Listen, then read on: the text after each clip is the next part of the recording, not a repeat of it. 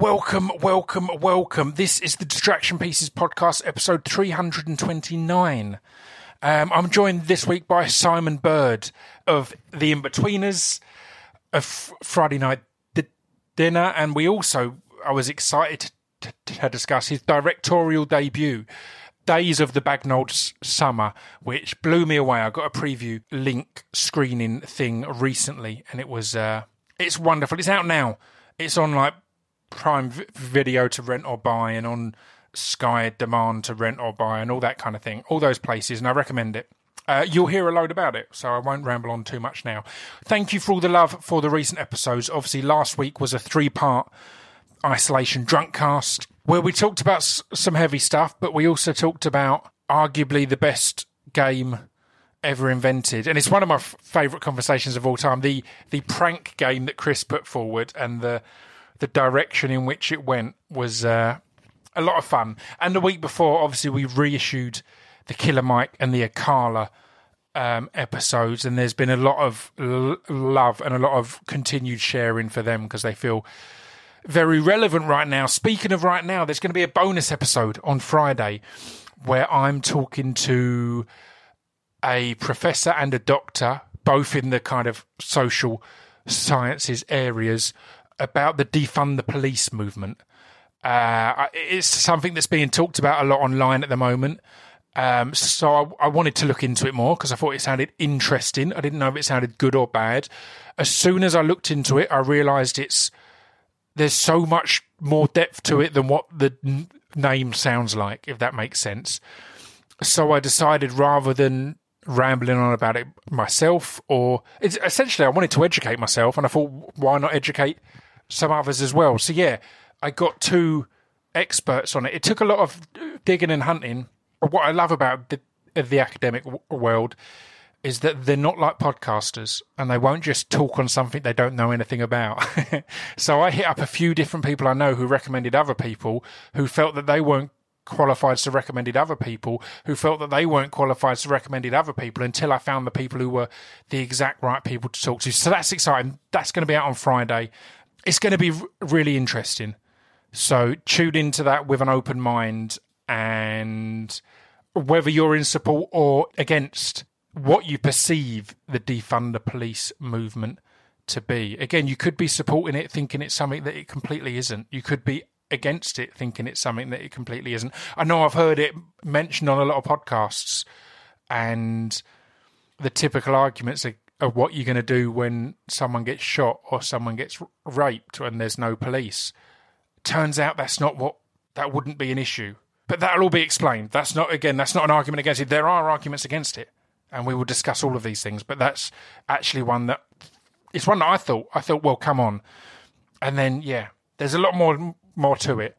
And also, I'm speaking to an expert in America and an expert in the UK to talk about the differences between the countries and if it's viable or not viable. And it is different situations and different answers. So, yeah, anyway, that's going to be on Friday. And then, yeah, loads of good episodes to come. So on with this one. Thank you, as ever, for tuning in. I'd never met or spoken to Simon Bird before. We've recorded this over Zoom.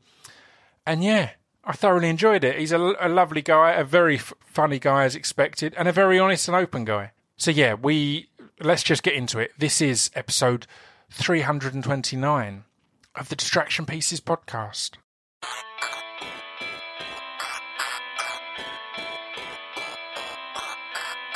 This piece of fiction is the intro to Distraction Pieces. This piece of fiction is the intro to Distraction Pieces. This piece of fiction is the intro to Distraction Pieces. This piece of fiction is the intro to Distraction Pieces. And that is perfect, and we are rolling. I'm joined today by Simon Bird. How are you, sir? I'm very well, thanks. How's it going? It's good. It's interesting times. How are you finding? It is interesting times, isn't it? To be mild, to play it really lightly. How are you finding parenting and gearing up to promote a film during a pandemic? That's a hell of a triple. Yeah, it's awful. Yeah, it's awful, obviously. I can imagine. Yeah, I've got a 2-year-old and a 4-year-old, so it has been full on. I mean, I'm not even thinking about the film. It's been all about sort of keeping them entertained. Yeah, they're voracious in terms of parental attention. They feed off it. So yeah, it's been a long few months. It's a crazy one because I mean we'll talk about it more as we go on because the film industry in general pleads ignorance to the existence of families. It kind of makes demands on your time regardless of your... or attempts to make demands on your time regardless of your situation. But this is your directorial debut, so this will be something that you've built up to for a long time. Is there stress or is there relief to kind of have to go, well, there's more important things in the world, you know, and not be able to have that focus that you may have been pressured to have on it otherwise? Oh, yeah, I think definitely relief. And I think, to be honest, I'm over the film anyway. You know, I was over it as soon as it was finished. I'd sort of forgotten it existed. No, I'm being facetious. Obviously, it's obviously great and exciting that it's coming out, but definitely, like, it's not the primary thing I'm thinking about. Yeah, I don't think it would be, to be honest, even if there wasn't a global pandemic to keep us all, you know, on the edge of our seats. 'Cause I think that's just the way the industry works as well. Is you have to sort of move on to the next thing. Yeah, you've got to be constantly trying to make things happen. So yeah, for me, this, you know, we finished the film over a year ago. So it coming out is just like it's like the final box to tick, really. Yeah. It's weird. I mean, I discuss this all the time on here. It's weird with the nature of promo because exactly as you said, each project can be really kind of all-consuming, but you move on as soon as it finishes. It's been the weirdest thing for me. I moved into acting 4 or 5 years ago now, and it's so fascinating because you have these 4 or 5 months of the most intense relationships because you're with these same people every day in intimate situations at points, and then it ends. And if you're see you later. And if you're keeping busy, you're into that same relationship with completely new set of people over here all of a sudden. Totally, yeah. So, I'm sure there might be the odd WhatsApp group that will pop up every once in a while. But yeah, that is strange. And you'll maybe retain like 1 or 2 friends from each thing that you've been on. Yeah. But yeah, that sort of camaraderie where you're like, we'll never forget this. Yeah. And then the week after, it's always instantly forgotten. Yeah, exactly. I mean, I should mention that the film is called Days of Bagnold Summer. I absolutely adored it. And it was a really surreal watch for me because I grew up in Essex with a mum who was a librarian and a brother who was a metaler. And that's essentially what the story is. It's a mum and my parents were separated. So this was really kind of going... this is getting weirder and weirder as it goes on. It's a biopic. I should have mentioned it's a biopic. The dark thing is, it's a biopic with me removed. It's a biopic of my mum and brother without me. Yeah, look, you weren't going to be featured. That was... we never considered that, to be honest. So what drew you... Because it's from a graphic novel, it's adapted as a script. What drew you to the story...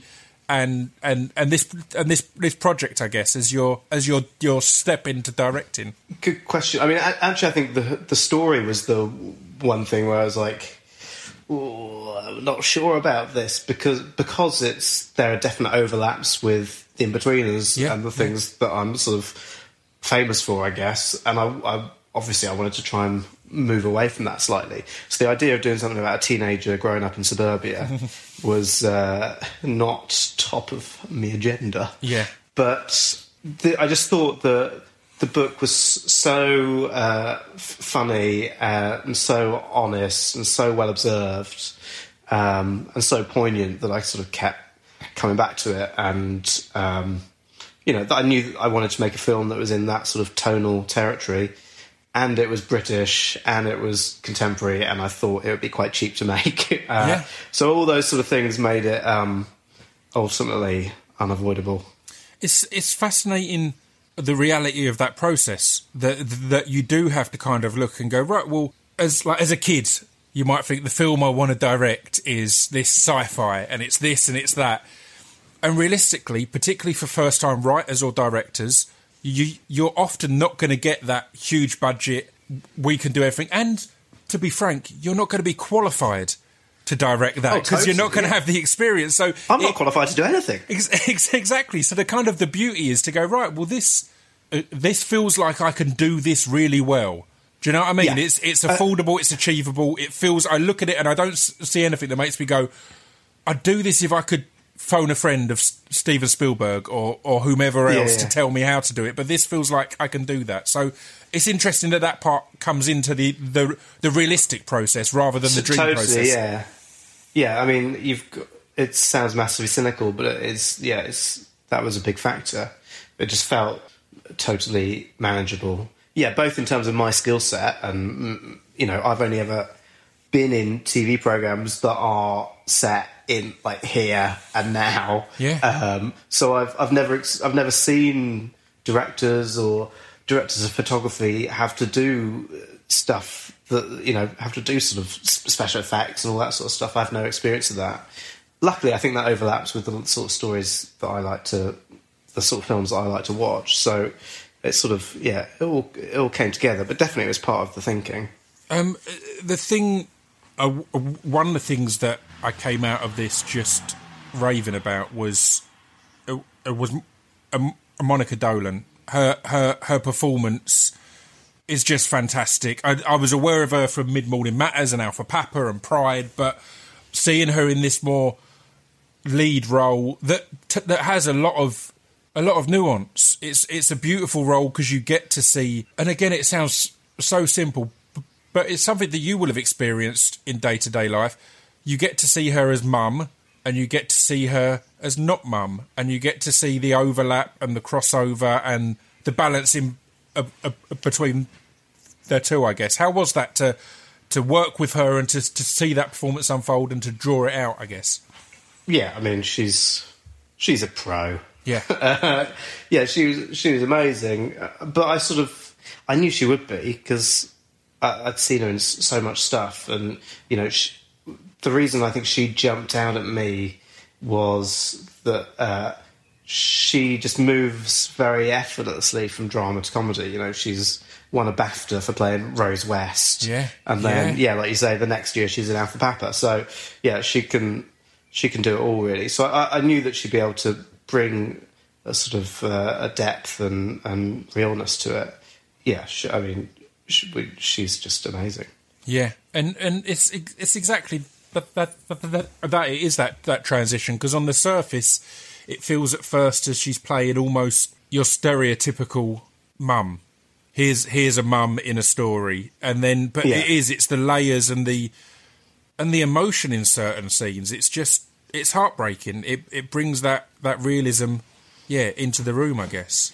Well, I'm glad that's the case. I think that was another fear I had with the book, is that it's literally, because it's from a graphic novel, that they are literally cartoons. And they feel like it feels. You start the book and you're like, I've seen this before. It's the librarian and the metalhead feels like archetypes. Yeah. But I hope there's a bit more sort of subtlety to it than that. And we definitely needed somebody of her quality to bring that out. Was there an element of, again, I'm thinking of the realisticness of your own approach to this. Was there an element of knowing that your directorial debut would be a lot easier with a cast of people like Monica Dolan, Rob Brydon, Alice Lowe, Tamsin Greig, Tim Key, all these people who, as you said with Monica, they're just absolute pros. They know what they're doing, and they're all, they're fantastic. Did that give you some relief? Totally. I think there are two elements to that, really. One was with Monica was like, I was amazed that I think we were casting it around the time that basically like Olivia Colman had just won an Oscar. Yeah. And I just looked at Monica and thought, like, she's somebody that could easily make that step up. Yeah. She's somebody that people sort of recognise but don't necessarily know her name. And she's been amazing in all these great British sitcoms. So I thought she would invariably do films soon, and I just wanted to basically steal a march and get in there early. And then with the rest of the cast, yeah, I mean, part of it is like, well, no, the whole thing is getting people who are great at their job. Like, that's the whole joy of directing. It's like, what an amazing privilege to be able to pick your sort of dream team. Yeah. And I was just amazed that all those people were up for doing it. The two that I wasn't familiar with, but that were absolutely blown away by, was the kind of co-lead Earl Cave, and most of all, the show stealer for me was Elliot Spencer. Is it Gillot? Elliot Speller Gillett. Gillett, yeah. Yeah. He just, every time he was on screen, I just couldn't look away. And it was such a big cartoony character, yet so real. And again, I've grown up with people like that. And it was, he felt amazing. Or both of them felt amazing. It was a really hard part, that one, because it's like you say, in the book, so this character Kai, who's like Daniel, the main kid's best friend, and he's just he's sort of this. He models himself after a sort of Viking, and he has a sort of range of hats that he wears. He's like a total sort of self-styled freak, I suppose. Yeah. There's something of the Russell brand about him almost. And yeah, if you don't get that right, it feels very forced and like you're trying to be funny rather than it being based in truth. Yeah. But definitely, my experience was I knew kids like that at school. So he absolutely nails it in the book. And it was very, very hard bringing it to life. But Elliot did an amazing job. And Earl, like you say, in the sort of part as Daniel, was a great find, because he. That's a really hard part as well, in that it's like he's the centre of the film, but he's supposed to be this sort of sad, quiet, introverted kid who's sort of in a sulk for 95% of the film, and so that doesn't sound very watchable. You need the audience to like him and be rooting for him, and it's hard to pull that off. But he just has a sort of... I think he's going to be an absolutely huge star. He's got a real sort of magnetism to him. And underneath the sort of the moody exterior, you could just see that he's such a sweetheart. And he is in real life. He's just the nicest kid. But again, I think they're both characters that are so, as you say, they're so cartoon, and they, in a way, they're so forced and fake, but that's because that's the role that teenagers are playing. Teenagers don't know who they are, so they're playing the role, and he does it perfectly, of playing the role of an angry, scary metaler, and then every now and then you just see him crack a little bit, and you realise he's like, oh, am I playing this role right? As the character, I mean, am I playing this right? Am I... When he's offered weed at one point and things like that. And again, I remember years of growing up claiming that with my other friends, who were completely fictional, I did loads of drugs, I did loads of this and loads of that. Yet, anytime you actually confront, you're like, nah, I'm probably all right today. And again, it's like they are playing characters. I had loads earlier for breakfast. So, exactly. No, I'm going to take the afternoon off, actually. So yeah, it's such a perfect... A delicate role to play, because you are playing an unrealistic role, if you know what I mean. Yeah. You've got to play someone... It sounds like a weird comparison, but it makes me think of DiCaprio in Once Upon a Time in Hollywood, where he had to be an actor playing an actor who's a bad actor. So at points, there's so many levels of what he's playing that it's... It could get confusing, but it's nailed. It's wonderful to watch. Well, I'm glad. I don't think he'll mind being compared to DiCaprio either. It's not bad. This has all gone very well. So it had me thinking afterwards, where was your upbringing? Was it more here, or was it more in between us, or was it somewhere in between, or somewhere completely different? Oh, God, that's a good question. I think I'd be lying if I said there weren't quite major overlaps with the In-Betweeners. You know, I didn't I didn't have a briefcase, but I had a violin case. So yeah, I mean, I was not one of the cool set, and I definitely wasn't a metalhead. But I think that definitely I think what's good about Daniel in the film is that, like, I hope that character is relatable to everyone. I mean, like you say, the metal that's just a sort of uniform that he's trying on. Like, it's not. I don't really believe he's that into Metallica. Yeah, yeah. And I think we've all been through that as teenagers, and it's about trying to find stake your own claim away from your parents, and that sort of weird realization that your parents are their own people and have their own sort of internal emotional lives, and that you come to that realization weirdly just as you're sort of thinking about leaving the house and leaving home. So yeah, I think for that reason, I definitely see parts of myself in Daniel as well. Yeah. Has that realization been drilled home a bit by becoming a parent? I always remember Joe Rogan had a really good bit in his stand-up that he'd talk about the point in life he realised that there's no such thing as grown-ups, that we're all just as clued, that we assume our parents know they've got it all figured out and they know all the answers, and then we become them and go, oh, they didn't know anything either. Totally, they were stumbling along too. I mean, it's huge when you sort of realise that, isn't it? It changes your perception of everything. I mean, and suddenly you find yourself in a global pandemic and you realise, oh, right, so the government actually have literally no idea what they're doing. Yeah. And everyone's lives are at stake. Becoming a parent is I've definitely realised that. I think we sort of made the film just as our first kid had been born, and we were, because my wife wrote the screenplay, and she was pregnant with our second kid. And I think we sort of realised we were basically equidistant between Daniel, who's 15 in the film, and Sue, who's 55. And so I think that probably sort of fed into it a little bit, because that was a big part of what I loved about the book, and what we tried to do with the film was make it totally even-handed. There's absolutely as much Sue's story as it is Daniel's. It's really about the relationship between the two and how, the actions of one invariably affects the other. So I guess on some subconscious level that must have been, going on. Yeah. Relating to both characters in that way. How was it working with your wife on a project? I like her personally, so I've got time for her. Yeah, it was good. Again, it was something we really tried to avoid, actually, because we thought it would, not just us, but the producers and the financiers and everyone thought it was a terrible idea,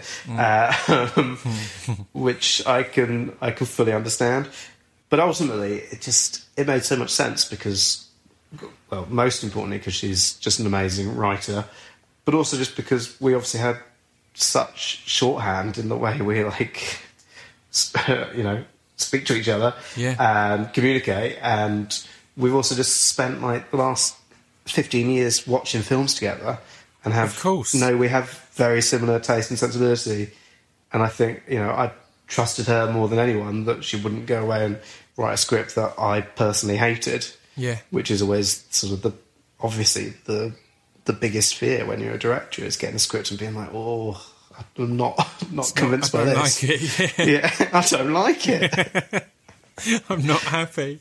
That's perfect though, and it's really interesting because a lot of people, I know Louis Theroux has talked about, he and his wife avoided working together for a long time, and then they finally started working together and went, oh, why were we avoiding this? Like, we know each other really well.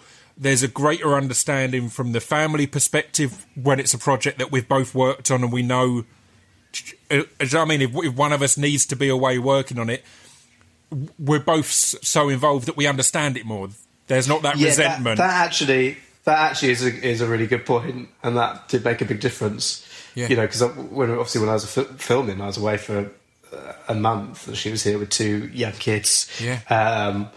And yeah, she just couldn't be annoyed about it. Yeah. So it was great. Yeah. It was the perfect crime. You sent me here. Yeah. I mean, also like today, to be honest, Yeah. I've kicked her out of the house. And here I am, lounging on my bed. Amazing. Having a great time. Amazing. So, I mean, you touched upon how you kind of realise parents have their own lives when you leave home. You went to Cambridge, and that was a key part of your upbringing, because in the Footlights you met Joe, who's also in the Inbetweeners, right? Yeah. One of my favourite things. I've never been in the Footlights. I've never experienced it, but I love the stories about it just because I'm always excited to ask who was in the Footlights year above you, because at school, the year above you kids are always the cooler kids, the people you look up to and all that kind of thing. Yet, because of the Footlights, we're generally going to all have heard who they are, and they're going to have gone on to have these careers in comedies. So who was in the year above, and how were they perceived? Yeah, I mean, I remember the first week of being at Cambridge, the Footlights show from the year before comes back to Cambridge. Yeah. They've just done the Edinburgh Festival, and they come back and do the show from last year. So I went to see that, and that was this show called Non-Sexual Kissing. And I'm now trying to remember everyone in it, but I will fail to do that. But it was directed by I think by Tim Key and Mark Watson and Stefan Golczewski and Tom Basden and I think Sarah Soleimani were all in it. So yeah, that was obviously great. Yeah. But it doesn't. It was amazing to see that, but it also doesn't really have any effect on you, because then you meet the people who want to do Footlights in your year, and you're just like 18-year-old kids who've never really done live comedy before, Yeah. and are therefore very, very bad at it. So watching that tour show still felt like a very alien world. I was Yeah. convinced they would go on and have careers in professional comedy, but it didn't seem like something that was realistic for me and Joe and Johnny Sweet and Nick Mohammed and all my friends in my year. Yeah. So how was it? I mean, the first person I messaged after watching your film was Tim Key, because I thought he popped up out of nowhere. He was excellent. He came back saying how much he loved the film, which, you know, when people are talking privately, that's not always the case. You know, people can be quite open to go, oh yeah. Particularly if you're only in a couple of scenes, it's quite easy to go. But equally, when people are talking publicly, it's very common for people to lie. So there's no way that I could know that you're telling the truth here. But Tim, I appreciate it's a good lie. Tim is one as well who is so good and works so much. And again, it's a similar thing from when I used to make music. Is I'll have people who know an album inside and out, and it'll be weird to me because I'd made that album. And I've not listened to it since, because I don't sit here listening to my own records, so it doesn't mean as much to me. And Tim is one that I've had stuff before where I've gone, I watched this the other night, and he'll look at me a bit blankly. I go, you're in it. So, oh, am I? And you're the main part. He won't realise he's in it or part of it. But this was one he spoke warmly of. How was it to direct someone from the previous Footlights? Did that come to mind at all? That you were like, oh, I'm in charge of the grown-ups now, or the big boys. Well, I guess to some extent he's obviously like just such an incredible once in a generation comedy talent that I was very excited that he was up for being in it. I don't think I was thinking about it in terms of Footlights really, just in terms of I'm just a huge fan of his stuff. Yeah. So yeah, that was great, and that day was really fun, and it was unlike the rest of the day. I mean, everyone else in the film, or most of them, are sort of, I think, actors rather than comedians first and foremost. Mm-hmm. Also, I guess maybe it is a Footlights thing ultimately, but I think I just love Tim's stuff so much that we sort of just let him get on with it. You know, that was really the only day where there was any sort of improv, and yeah, there was a lot of laughter. I ruined a lot of takes personally by bursting out laughing. I completely understand. I had Tim on the podcast, and it's one of my favourites, but it was one of the hardest to do because I'm similar. I'm just such a fan of his work and his style. He can say almost anything, and I'll be giggling because it is all in the way he delivers it and the way his pauses and all that kind of thing. So I can completely imagine on set that there's points that you're ruining takes. In many ways, it's disastrous. Yeah. It's very deeply unprofessional of him.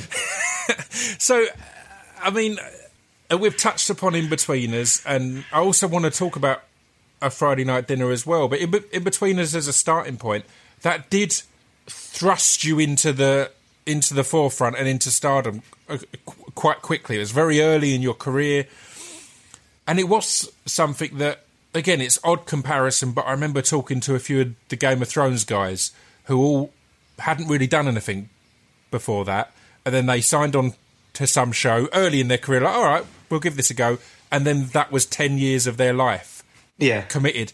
How was that for you, to be suddenly part of this thing and have that, number one, the sudden success, and number two, the sudden realisation maybe that this is your life for an extended period, you know? Yeah. I think, like, the first thing to say is that obviously I wouldn't change it, and it's like, what an amazing opportunity it was, and I'm so glad to have done it. And it's, you know, obviously people ask me, isn't it really annoying to have people shout catchphrases here all the time? But I take that as being very sort of humbling. It just means that people love the show and love what we did. So that side of it is great, obviously. But equally, you're right that it feels like, I guess there was a part of me that I never came into this industry thinking really that I wanted to be an actor. I came into it as a comedian. And I think the thing about comedy, what's great about it is being creative and getting to like write stuff and perform your own stuff and put your own material out there. And suddenly it felt harder to do that because I think people assumed that, to a certain extent, I was the character from The In-Betweeners, or at least certainly that I represented that sense of humour and that was my personal style. I think there's still to this day people, I think, assume that I was involved in writing it in some way. And I love The In-Betweeners, and I love Ian and Damon's writing, but it's not the show that I personally would have written. Of course. So I think definitely, like, I felt slightly... Obviously, there'll be people listening who'll say that there's nothing to complain about. And it isn't anything to complain about, because obviously it opened lots of doors, and I'm well aware that I would never be able to have directed a film without, you know, some quote-unquote celebrity status behind me to help raise the money to do that. But equally, I'm trying to now forge my own path and make stuff that, you know, that I have the final creative say over. Yeah. And because I think my path that I thought coming out of university was I'll really try and give comedy a go, and that means that I'll, you know, probably try and do a stand-up show in Edinburgh, and I'll keep doing sketch shows in Edinburgh, and I'll sort of find my voice, to sound pretentious, and hopefully, you know, build some sort of career. But then, The In-Betweeners happened so suddenly and so quickly that really I was moved into the world of acting rather than stand-up and sketches. Yeah. And at some point, it's taken a while, but I'm, you know, trying to sort of restate my claim to doing my own thing. And I love that. And I think it's key to mention that Days of Bagnalled Summer isn't In-Betweeners vibe and comedy. It's more along the lines of films like Submarine, or even British version of films like Ghost Town and that kind of thing, where it is this more subtle and observational sitting with a family and then finding the humour, rather than here's the joke, someone's wet themselves, and so on and so forth. Which again is humour I love. Someone's having a wank. In-Betweeners is a great example of when it came out. I remember it coming out and thinking, oh, this sounds shit, it's not going to be my kind of thing. And I watched a couple of episodes and became a massive fan, because it was, in spite of me feeling I was arty and all these other things, good humour is good humour. So there's space for all of them. And I'm sure that must have been a thing for you, that you're like, well, this is just great writing. But then, as you've said, at some point you go, well, this isn't what I want to do for my whole life. This isn't my writing, if you know what I mean. You know? So we live in a time of untethered outrage where we are furious about the smallest thing, and then I think it's like, because of social media, it's like the Big Brother house, where people, the biggest drama in the world will be that someone's eaten their bag of crisps, someone else's bag of crisps, and then the next day... Wait, who's crisps? Exactly. That does sound quite big, actually. And then the next day, the big drama will be actual real-life racism, and there'll be the same level of fury. So with that in mind, how was it doing Friends Reunited? Because that was just a nice little reuniting of the cast and crew, and the outrage that it met was kind of unbelievable. Like, particularly where we're sitting now, with all the different things that people are rightfully outraged about. It seems crazy that there was such an uproar to a nice idea of people meeting up again. Do you remember this show? Yeah. How dare you? How dare you remember? I'm not on social media just because I find it too stressful for all the reasons you've mentioned there. I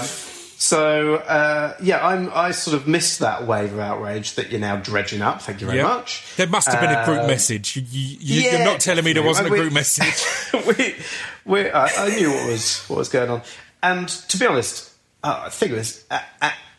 I thought it was absolutely justified. I mean, we had that show was a disaster, I thought, but we knew that as we were recording it, and we knew it as when it was suggested. We all said, no, this is a terrible idea. But there was real pressure from Channel 4 and the production company to do it. They all said what you said, that it's harmless. It's just you guys get back together and we'll record it. But, you know, that's just not the way things work, is it? It turns out. And there was a valuable lesson in that. As soon as something becomes formalised, or there's going to be, you know, any sort of publicity about it, you've got to just be in total control. And I try and do that across everything I do. You know, I only like to be in... I try not to do too much stuff. I genuinely try not to do too many podcasts. Yeah. I like to know what I'm going to say. Yeah. And I like to sort of try and manage it. And... we just didn't really have any control over that show at all. It wasn't even made by the production company that made The Inbetweeners. It was made by a different production company. And those shows I think are always pretty terrible, because they're sort of navel gazing and saying that what you've done deserves to be remembered, and sort of. And people being sort of nostalgic about it always makes me feel very uneasy, and it's just very cringy, isn't it? It's true, because it's the show itself was exactly what it was. You can like that or dislike that as a format. The problem came in, as you touched there, is how it was promoted and marketed, as if it was something other. It wasn't pushed as, honestly, we're just all getting together and having a bit of a catch up. Yeah, it's not that big a deal. There was like an awards ceremony aspect to it that wasn't very funny, and was not a fun thing to be a part of. Well, I mean, we could move on. I feel I've dredged it up, and now we're going to spend a chunk of the podcast on it. It's fine. It's just I think it's good for people to know how these things happen as well. Like, it's also very difficult because, like, when there's four of us and you're seen as a group, if 3 people sign up and agree to do it, and you're the 4th person. I'm not saying this is what happened, but this is just one of the dynamics you have to deal with. It's like, what's going to happen? The show still might happen, and it just looks like you've refused to do it, and that is like a weird thing. And people will say, "Oh, they've fallen out and they're not friends," and all that sort of thing. Yeah, who wants to be the Jerry Halliwell? That's just totally. That's a tough situation. You're suddenly part of... What's weird when a show becomes that big is that you become part of a brand, and you suddenly have all these jobs you have to do as brand ambassador. Yeah. That was not what you originally signed up for. I completely understand, and it gives you such a weird and unfair responsibility for other people. Because again, I've had that in music in the past. When I decided to stop making music, it wasn't necessarily at the same time as my musical partner had decided to stop making music, but I then had to have the guilt or the burden of, right, well, I've stopped the part of the career that was the two of us. I've chosen to stop that, but that's not what you should be taking into account for your own artistic endeavours. And similarly, you don't want to be the one to break up the In-Betweeners or whatever else, but at some point that show had to end. So any of you would have been well in your right to go, look, shall we call it a day? But you kind of had to wait for all of you to say, let's call it a day. So you get pulled along, and it's like, this isn't fair. This is an unfair pressure. Yeah. I mean, like I said at the beginning, really, these are all very sort of petty grumbles about something that has been really great for me, and I'm really happy to have been a part of. I mean, how do you keep... I'm going somewhere with this, but how do you keep your ego in check? Because it's unusual, incredibly unusual, to be in one kind of cult classic TV show, but A Friday Night Dinner is another one that is just... It's amazing. So to be in two of these kind of classic ensemble piece type shows is amazing. So how was that to be part of, and was there any kind of you going, you know what, as soon as that blew up, did you have to check yourself at any point going, you know what, I think it might be me. I think it might. No. I think I might be the key here. This is me. No, I mean, just not at all. And I think if you speak to anyone who works in the TV industry, they'll say the same. In that, like, really, the bit where you feel like pampered and king of the worldy is filming, where you're totally infantilized and you get driven to set and you get brought whatever food you want, and you've got sort of runners who you'll say, I'd ask you what newspapers and magazines you want in the green room. And that's great. But, that really... Filming a series lasts 6 weeks, and then you're home, and you've got a 2-year-old and a 4-year-old to look after, and there's a global pandemic. So my day-to-day life is not affected by that at all. I do the filming job, I forget about it, and I start trying to think of ideas that I can make for TV or film. And then the shows come out, and there's like, I'd say on the day it comes out and you see that it's got great viewing figures, obviously you get a little buzz of satisfaction, and that's really nice. And it's nice when people come up to you on the street, but it doesn't happen that often. Yeah. And, really most of my year is just being a self-employed man at home with children trying to write stuff. So how is that... because you've said there, with acting, you have this period when you're doing it, and then you come home and it's over, and you move on. That's not quite the same with directing, right? Because there is a longer... No, you're the one that's in control for that bit longer. So how was that as a transition with family life as well? That you wrap... Well, that's what... And normally wrap so nice is when you get... Your wife gets her husband back, your kids get their dad back. But with a director, you wrap, and there's an ongoing balance to be made. Yeah, totally. But I mean, it's great because it's just it's intense and it's lots of work, but it's spread over a long old period of time. Yeah. The first discussions about making this film were probably like 4 or 5 years ago. So really, again, like the only time I was really like just away and not contactable for my wife and kids was the 4 weeks that we shot it. Yeah. Everything else was just sort of meetings here and there and going to the edit, but you can do that in more normal working hours. Of course. Another weird experience that Friday Night Dinner gave me, one of the quite rightfully standout performances is from Paul Ritter. He's absolutely amazing. It's incredible. A tour de force in it, and I probably had seen him in other things, but I don't particularly remember him in other things until that. So that's where I identify him from.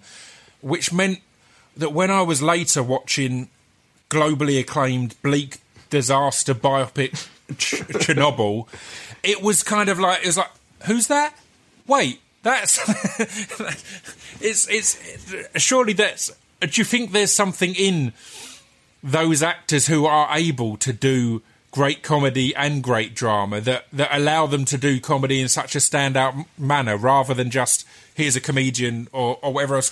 Because Monica Dolan, again, as we've said, has that Olivia Colman quality of she can be the funniest thing in the show and then the next time she can just be the most dramatic. Do you feel there's a key crossover there? Yeah, totally. I think I would say this, obviously, I'm biased, and I'm really not talking about myself, but I think comedy actors just make really great dramatic actors, because I think all the skills you need for comedy, totally empathy and warmth and all of that, and at times sort of biting cynicism, all of that is required for drama as well.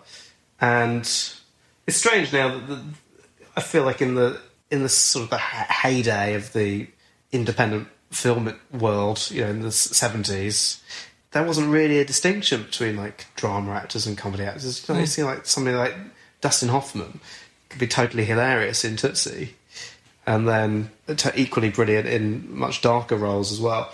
So no, I think with Paul, it was like what I loved about the casting of Paul for Friday Night Dinner was that he wasn't like a established comedy dame. He was a amazingly highly regarded theatre actor, and I think the casting director just really, really pushed him. Said, "I've seen this guy in so many plays. I know he can do it. Please give him a chance." And yeah, he's obviously just incredible. What were your? I'll start to wrap things up now, as I want to let you get back to your family, or I want them to be allowed back in the house. I know they're sat on the doorstep. It's all right. It's getting colder out there. Let's keep this going. I've got all day. So, what were your or what are your influences from a film and TV point of view, as a director, as even as an actor, in the kind of things that you want to do? What are the things, like you've said, that you adored being involved in the In-Betweeners? It's given you all these things you wouldn't have been able to have before, but it's not necessarily what you would have written or what you would have chosen to make as your own projects. So what are those kind of influences and things like that? Well, I think it's changed over the years. When I was at school, I was just the biggest fan of sitcoms, and especially The Office came out when I was 16 and was like the most formative thing for me. And then when I was at university, because I was starting to do comedy, I was really into live comedy and stand-up, and, would obsessively go and watch Stuart Lee and, Tim Key and you're not allowed to say his name anymore, but Louis C.K. Yeah. And I think then as I sort of got sort of work in TV and film, I became more interested in how stuff is made. That's when I sort of got into films a bit more and sort of got to know different directors' back catalogues.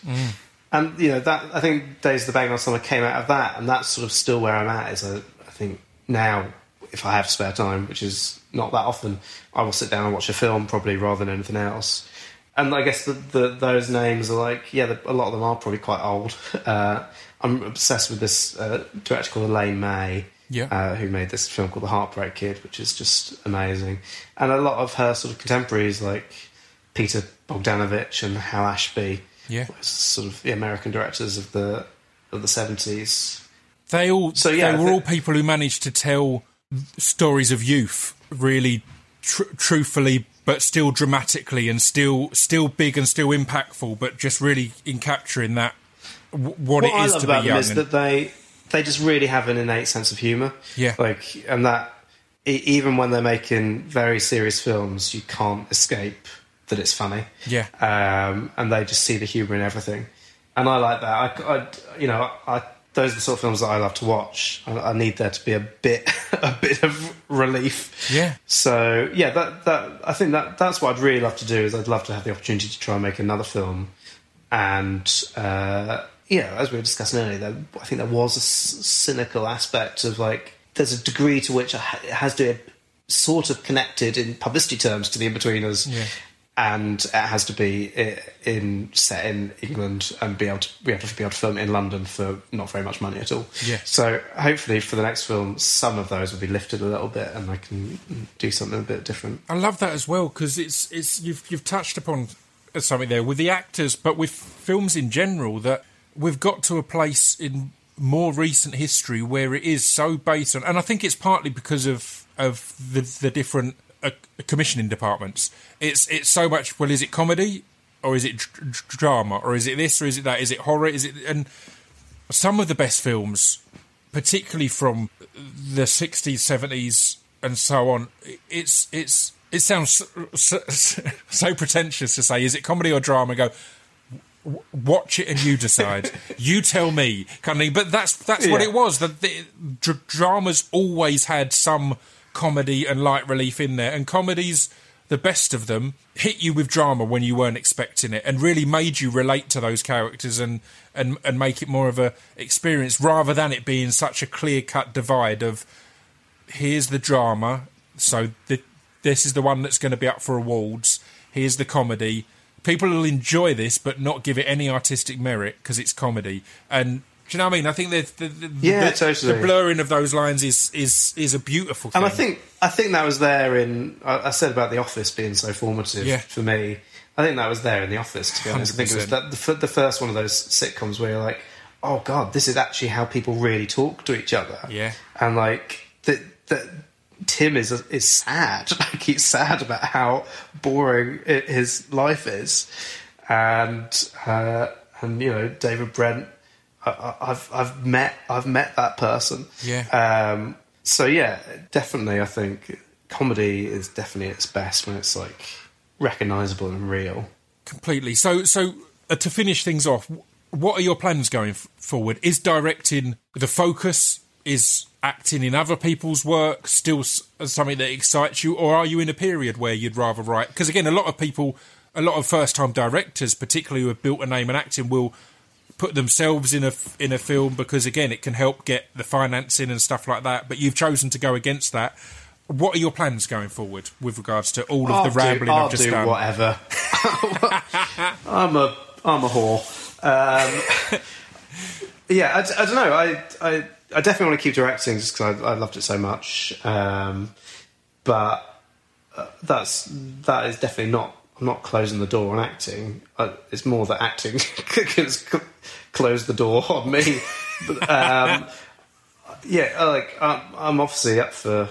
I'll always read scripts if they come in. Yeah. But they very rarely do. And then, I don't know, I'm sort of toying around with the idea of maybe doing a bit of stand-up or... Great. But I have been toying around with that for years and never quite have the courage to do it. Mm. So, yeah. It's tough with all those things because generally with stand-up, when people start, they're shit, but there's no one there to see it. They're playing to three people in a room. Whereas if you're starting and you're already a name, then you've not got that comfort blanket of I can be shit while no one's looking, and then by the time they're looking, I can be great. You've kind of got to find a way to get to great or at least pretty damn good immediately, which is a hell of a pressure. You've hit the nail on the head, yeah. You've got to... that is a big problem. Well, thank you very much for your time. It's been an absolute pleasure. And no worries. It's been great. I look forward to seeing whatever is ahead and being in the crowd if you do any absolutely shit stand-up gigs to try and to try and support. You'll be the like, first it was good. person It was good. It was all right. It was fine. It was fine. Yeah, there was one bit I liked. What was it? Yeah. Well, thank you very much, and thank you for doing a somewhat rare podcast appearance as well. So nice. Oh, no worries. And all the best for the strange ongoing times in which we live. Yes, ditto. Excellent. We'll see you soon, man. Have a good one. Cheers.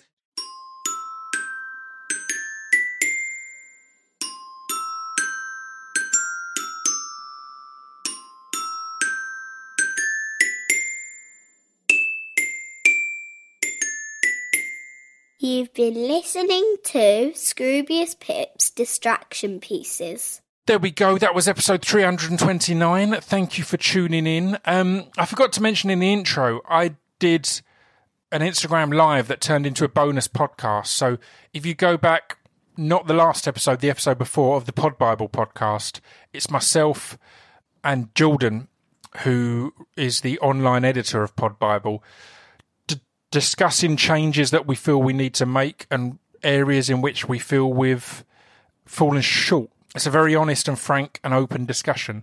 So I'd love it if you went and gave it a listen. It's the bonus episode. It will say Pod Bible bonus episode. So yeah, in general, check the Pod Bible podcast out. It's great. I love being involved in it. But that episode in particular is an in-depth and honest and open chat. And there's a really good bit about cakes. All right. I will see you all on Friday and next week. So yeah, tons more to come. We're keeping busy in lockdown. All right, see you soon. Thank you for tuning in. Bye-bye.